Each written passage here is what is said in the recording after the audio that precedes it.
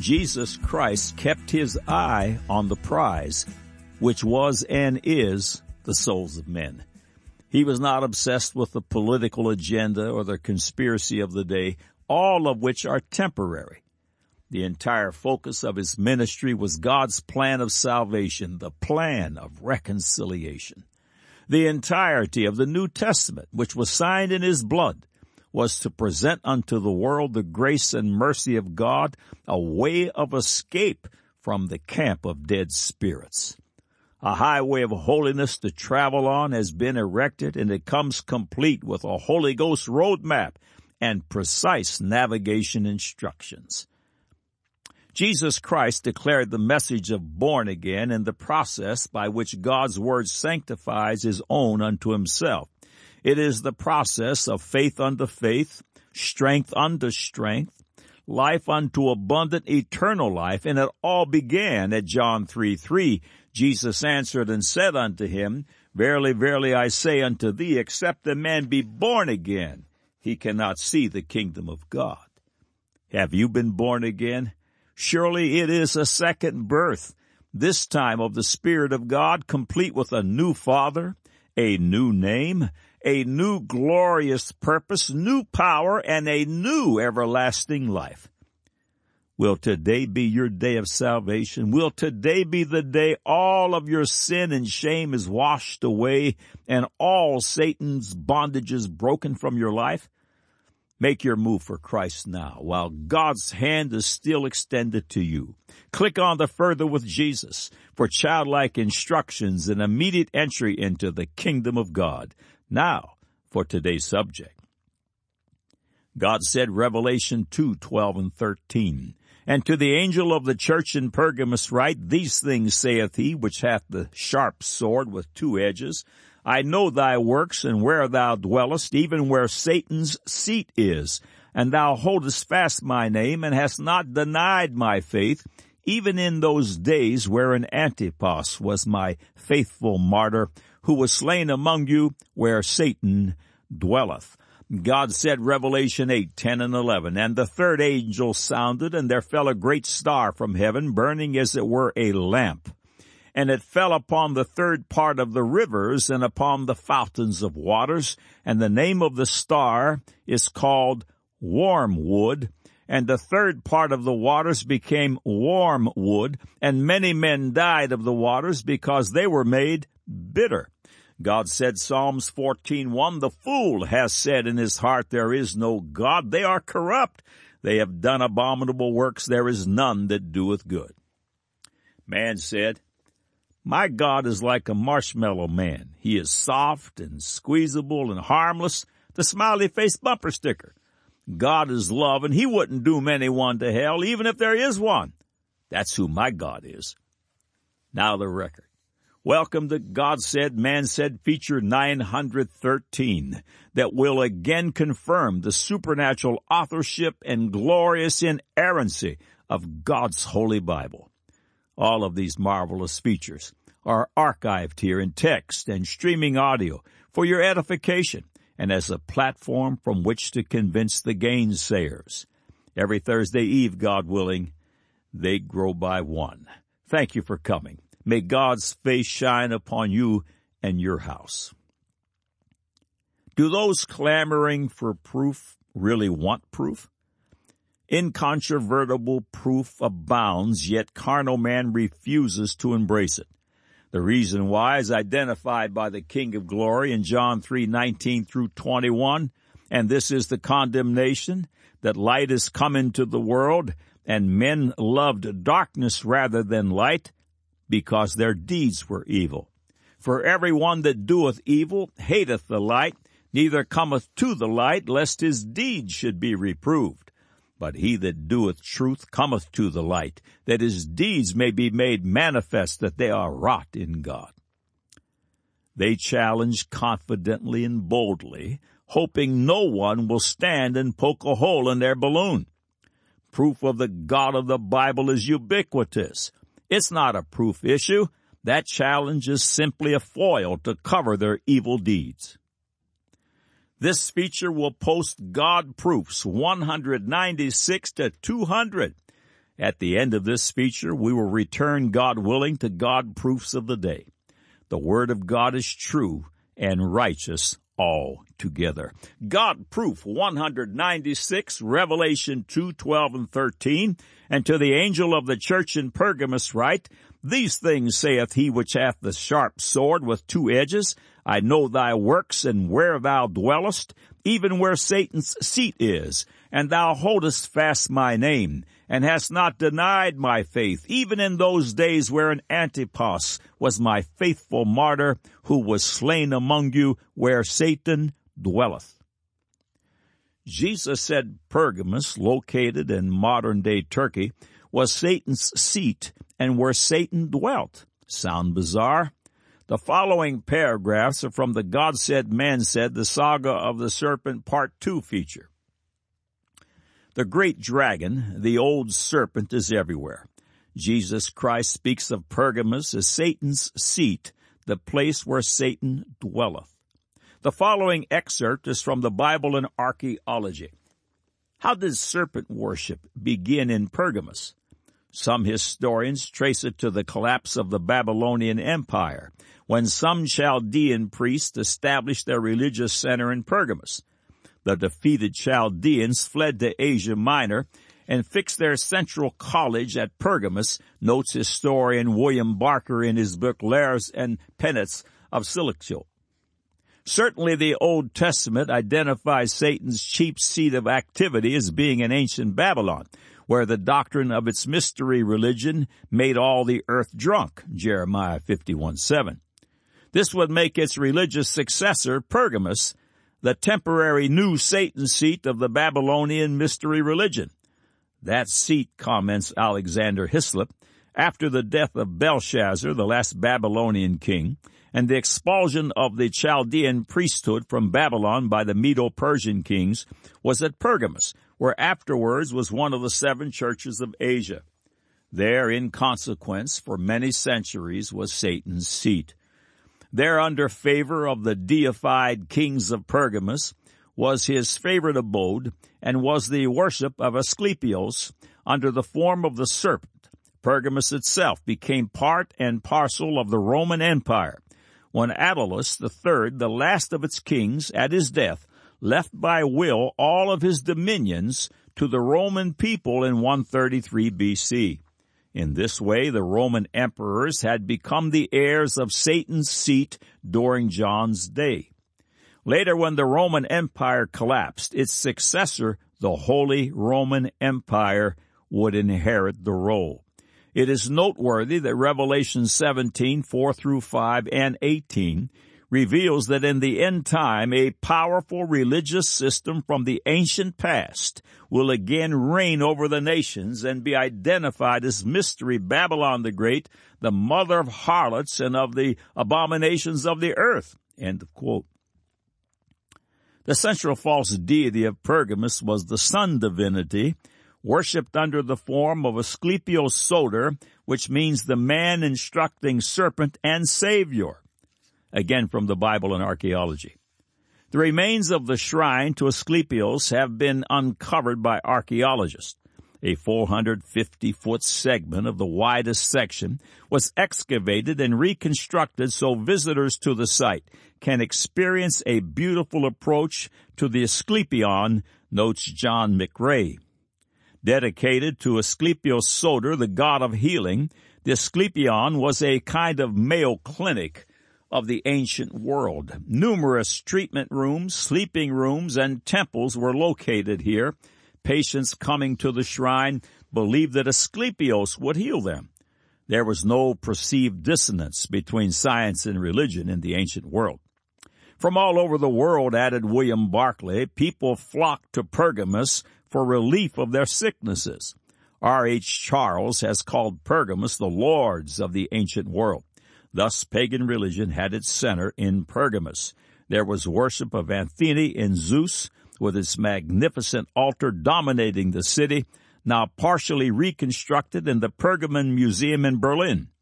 There was the worship of Asclepios, bringing sick people from far and near, and above all, there were the demands of Caesar worship, hanging forever like a poised sword above the heads of the Christians."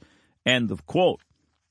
Asclepius Soter not only means the man-instructing serpent and savior, but was also known as the God of healing. End of quotes. Source, Giddy.org. In the city of Pergamus was a medical school, and this was a famous place of medicine. Mingled into their medicine, of course, was a lot of superstition, and the emblem or the idol of Asclepius was a snake. If you have ever seen the medical symbol, you will notice that in the middle of a medical symbol, winding down its way around the pole, is a snake. That is the ancient god Asclepius, the god of healing. When you went to the temple of Asclepius, you went there to be healed. In the temple, harmless snakes slithered all over the temple floor. And in order to be healed, you had to go in there and lie down and stay there. You slept on the temple floor, and while you slept, the diffused multiplicity of the deity of Asclepius crawled over your body and infused you with his healing power. Satanic? Yes. Right from the old serpent himself. End of quote. Source, truthmagazine.com. Asclepius, the Greek god. Pergamus was the center of the worship of Asclepius, or as the Romans called him, Aesculapius. The Egyptians deified an historical physician, Imhotep, exactly as the Greeks deified the historical Asclepius, i.e., Aesculapius. In 420 B.C., the worship of Asclepius was introduced at Athens, coupled with that of Hygeia, in Greek mythology, the goddess of health. Asclepius was the name of the Greek god of medicine, the son of Apollo and the nymph Coronis. The practice of sleeping in these sanctuaries was very common. The emblem of Asclepius is the serpent. The serpent was intimately connected with one of the ways in which cures were effected in the Asclepion. Sufferers were allowed to spend the night in the darkness of the temple. In the temple, there were temple snakes. In the night, the sufferer might be touched by one of these tame and harmless snakes as they glided over the ground on which he lay. The touch of the snake was held to be the touch of the god himself, and the touch was held to bring health and healing. It was supposed that this Greek god, Asclepius, effected cures or prescribed remedies to the sick in dreams.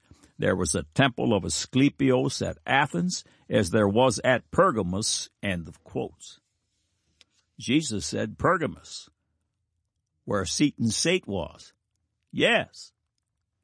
God, proof 197, Revelation 8, 10, and 11, and the third angel sounded, and there fell a great star from heaven, burning as it were a lamp, and it fell upon the third part of the rivers, and upon the fountains of waters. And the name of the star is called Wormwood.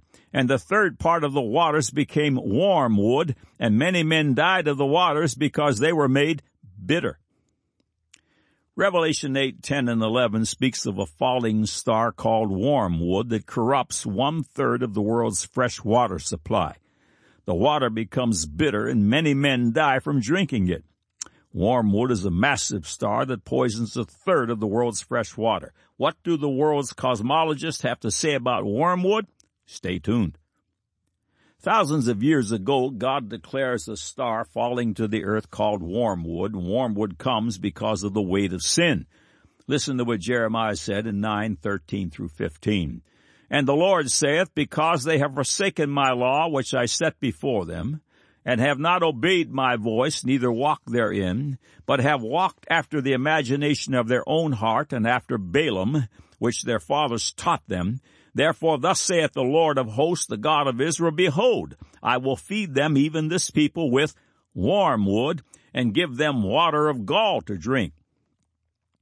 The star wormwood will cause the water to become bitter, and many will die from drinking it. Science now knows this is a very real possibility. The following paragraph, titled Hydrogen Cyanide Polymers on Comets, was published by Matthews and R. Luedecke of the University of Illinois Department of Chemistry. The original presence on cometary nuclei of frozen volatiles such as methane, ammonia, and water makes them ideal sites for the formation and condensed phase polymerization of hydrogen cyanide. We propose that the non-volatile black crust of Comet Halley consists largely of such polymers. Dust emanating from Halley's nucleus, contributing to the comet and tail, would also arise partly from these solids. Indeed, secondary species such as CN have been widely detected, as well as HCN itself, and particles consisting of H, C, and N. CogWriter.com weighs in with the following under the heading, NASA indirectly confirms wormwood prophecy. In addition to looking like a star falling from the heavens looking like a torch, and an asteroid could possibly do that, comets normally appear with cyanogen. Astronomers state hydrogen cyanide on comets may be their source of cyanogen gas.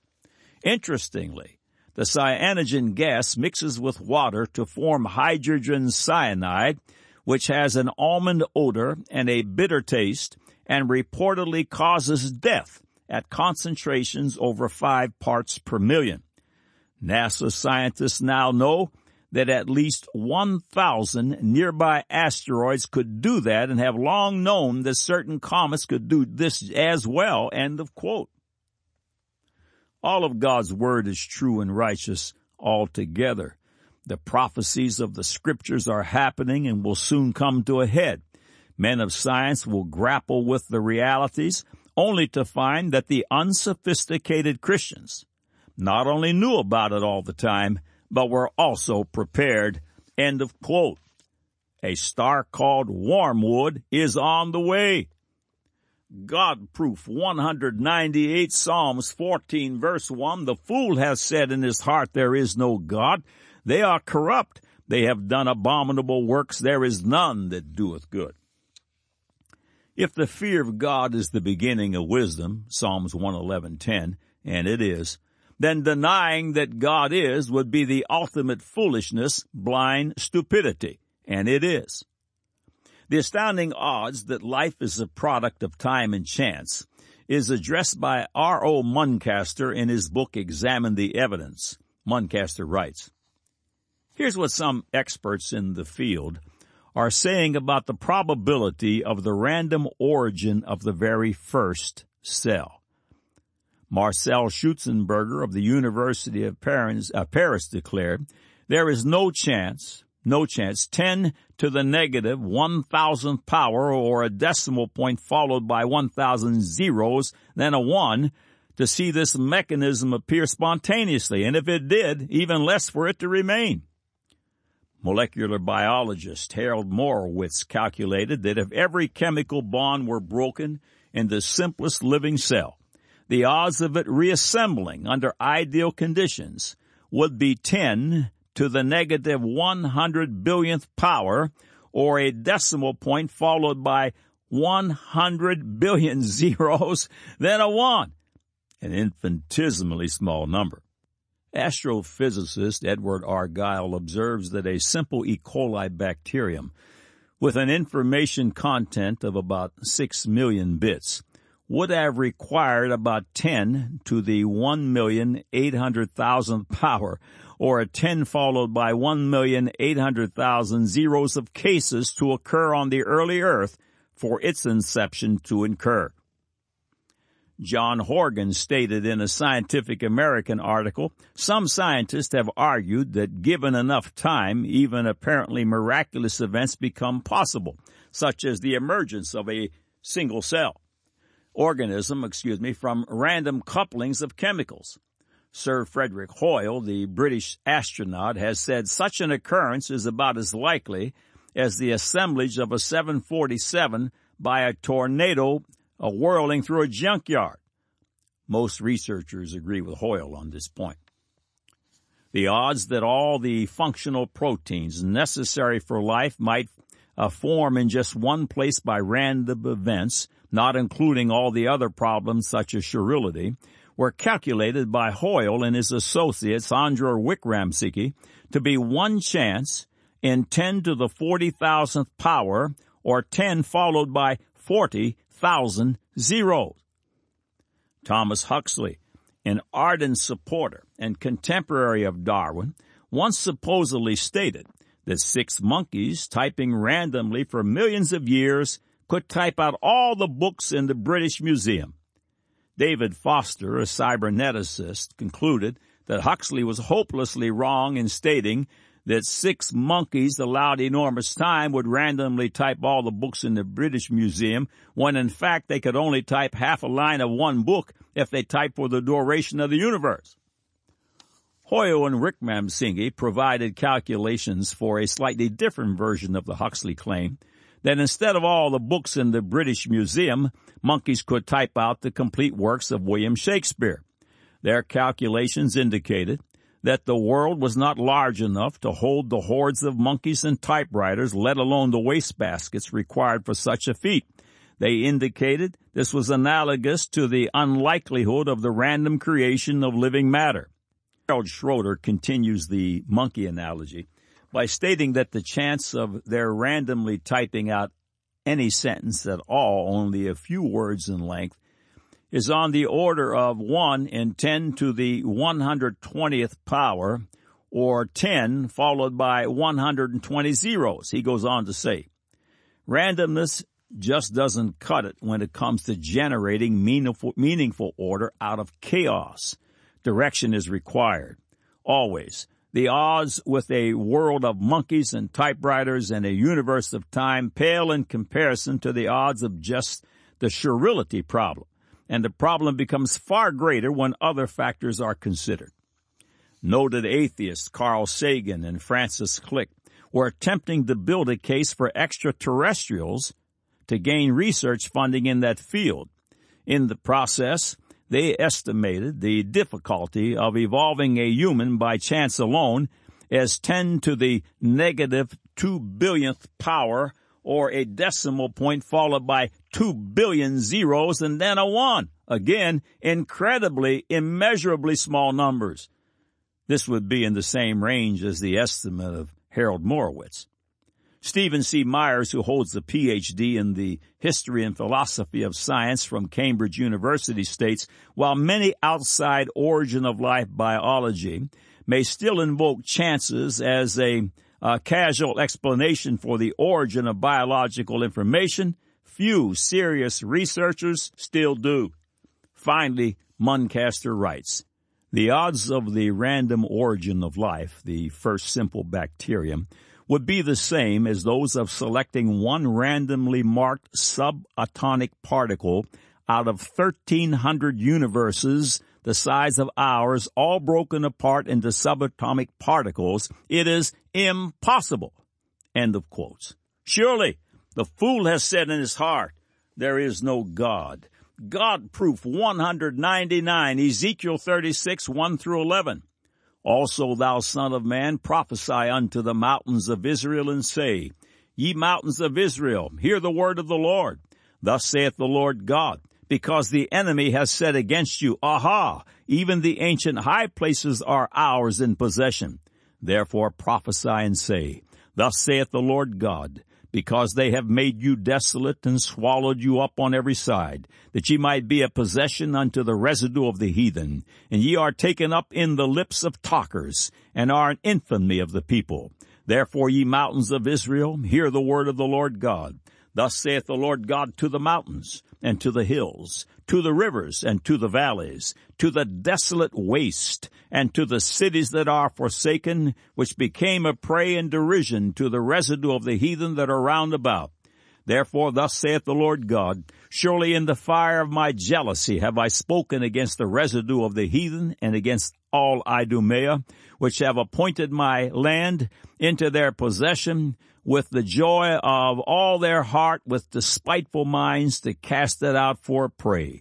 Prophesy therefore concerning the land of Israel, and say unto the mountains, and to the hills, to the rivers, and to the valleys, Thus saith the Lord God, Behold, I have spoken in my jealousy and in my fury, because ye have borne the shame of the heathen. Therefore thus saith the Lord God, I have lifted up mine hand. Surely the heathen that are about you, they shall bear their shame.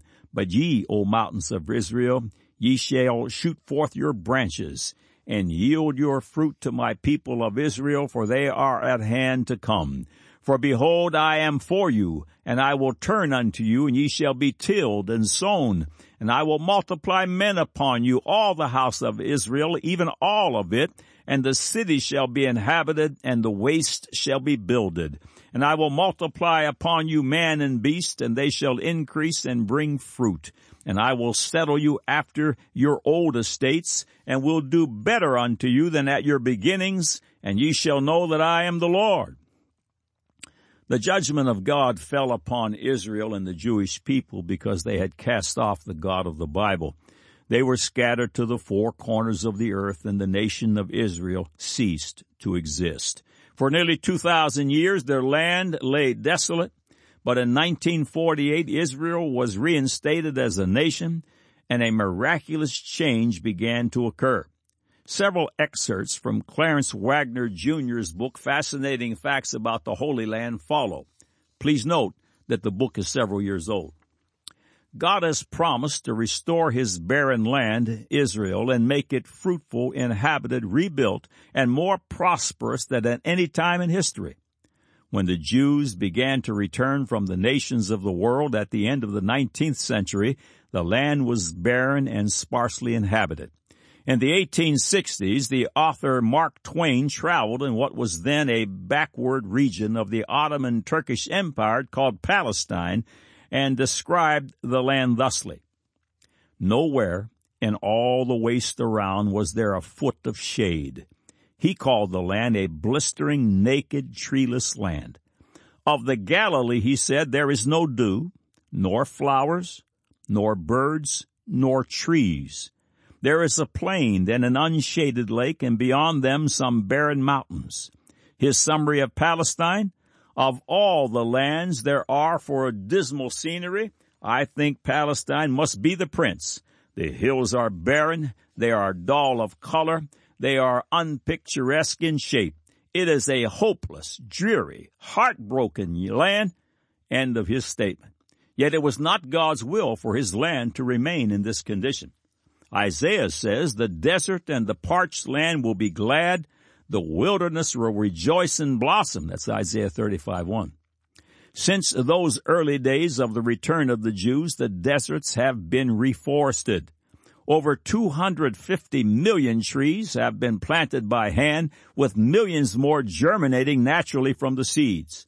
The rocky fields are now fertile. The swamps are drained and planted. The ancient terraces have been rebuilt, and the ruined cities of old have been reestablished.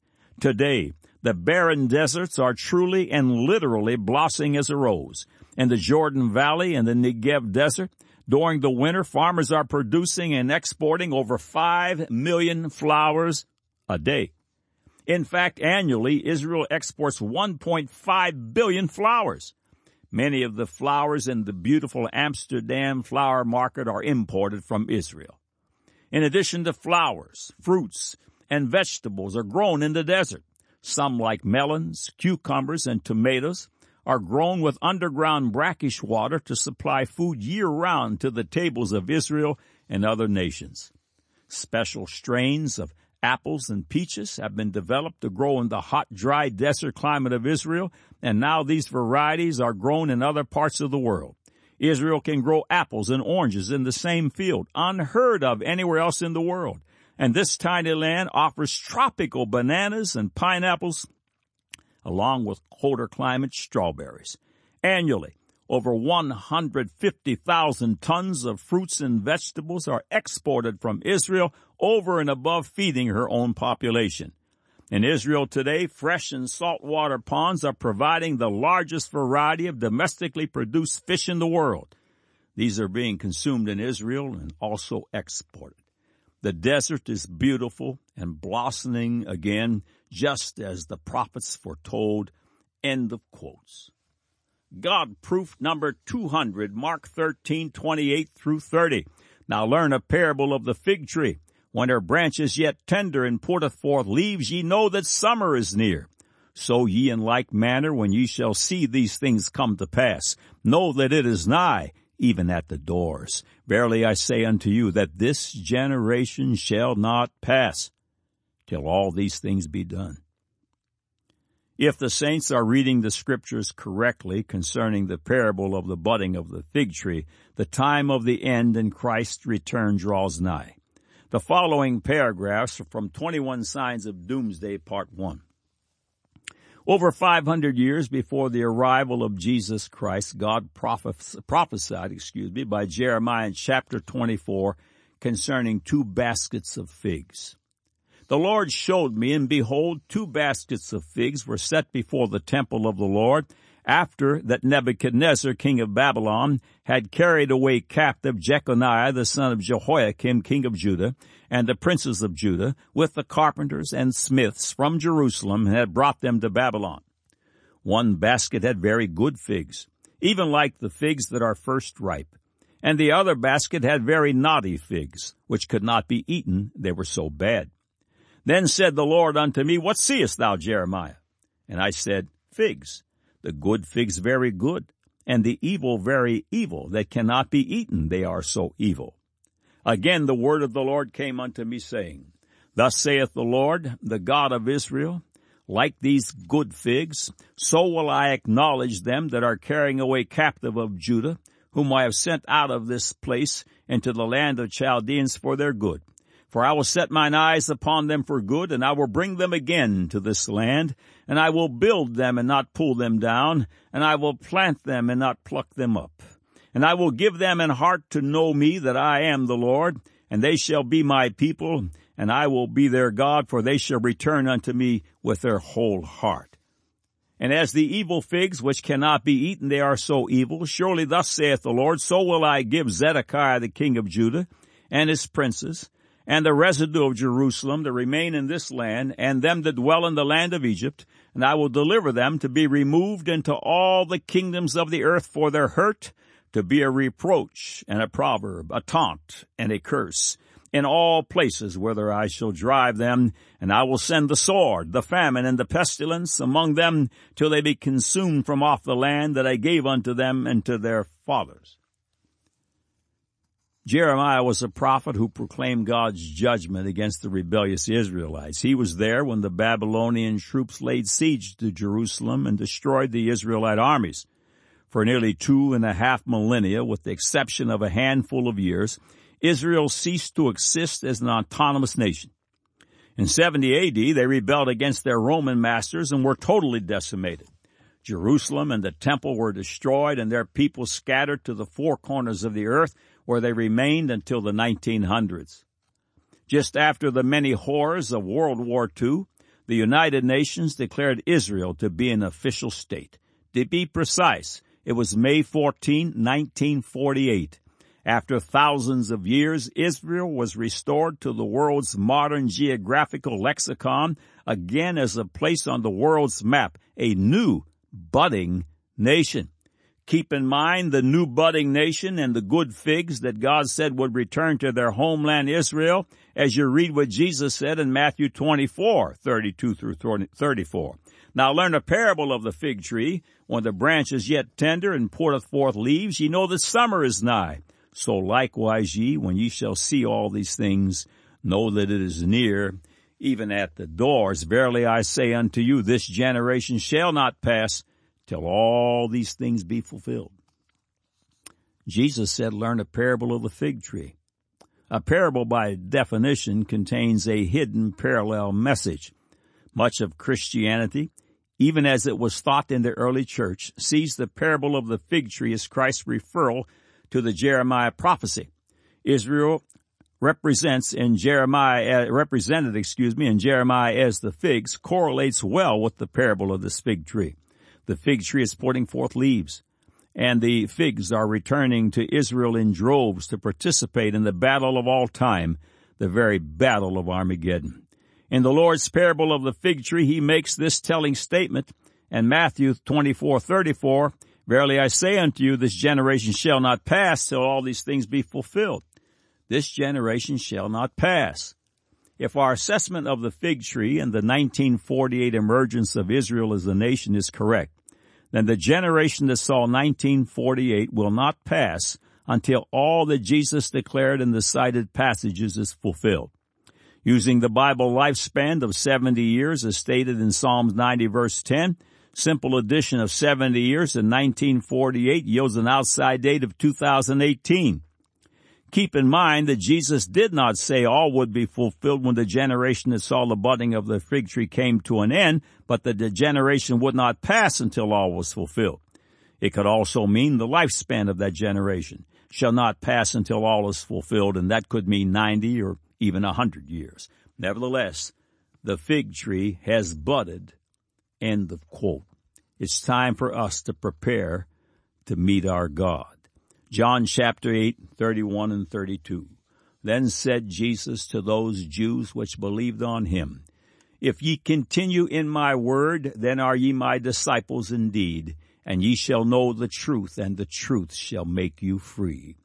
God's word is true and righteous altogether, yes, every jot and every tittle.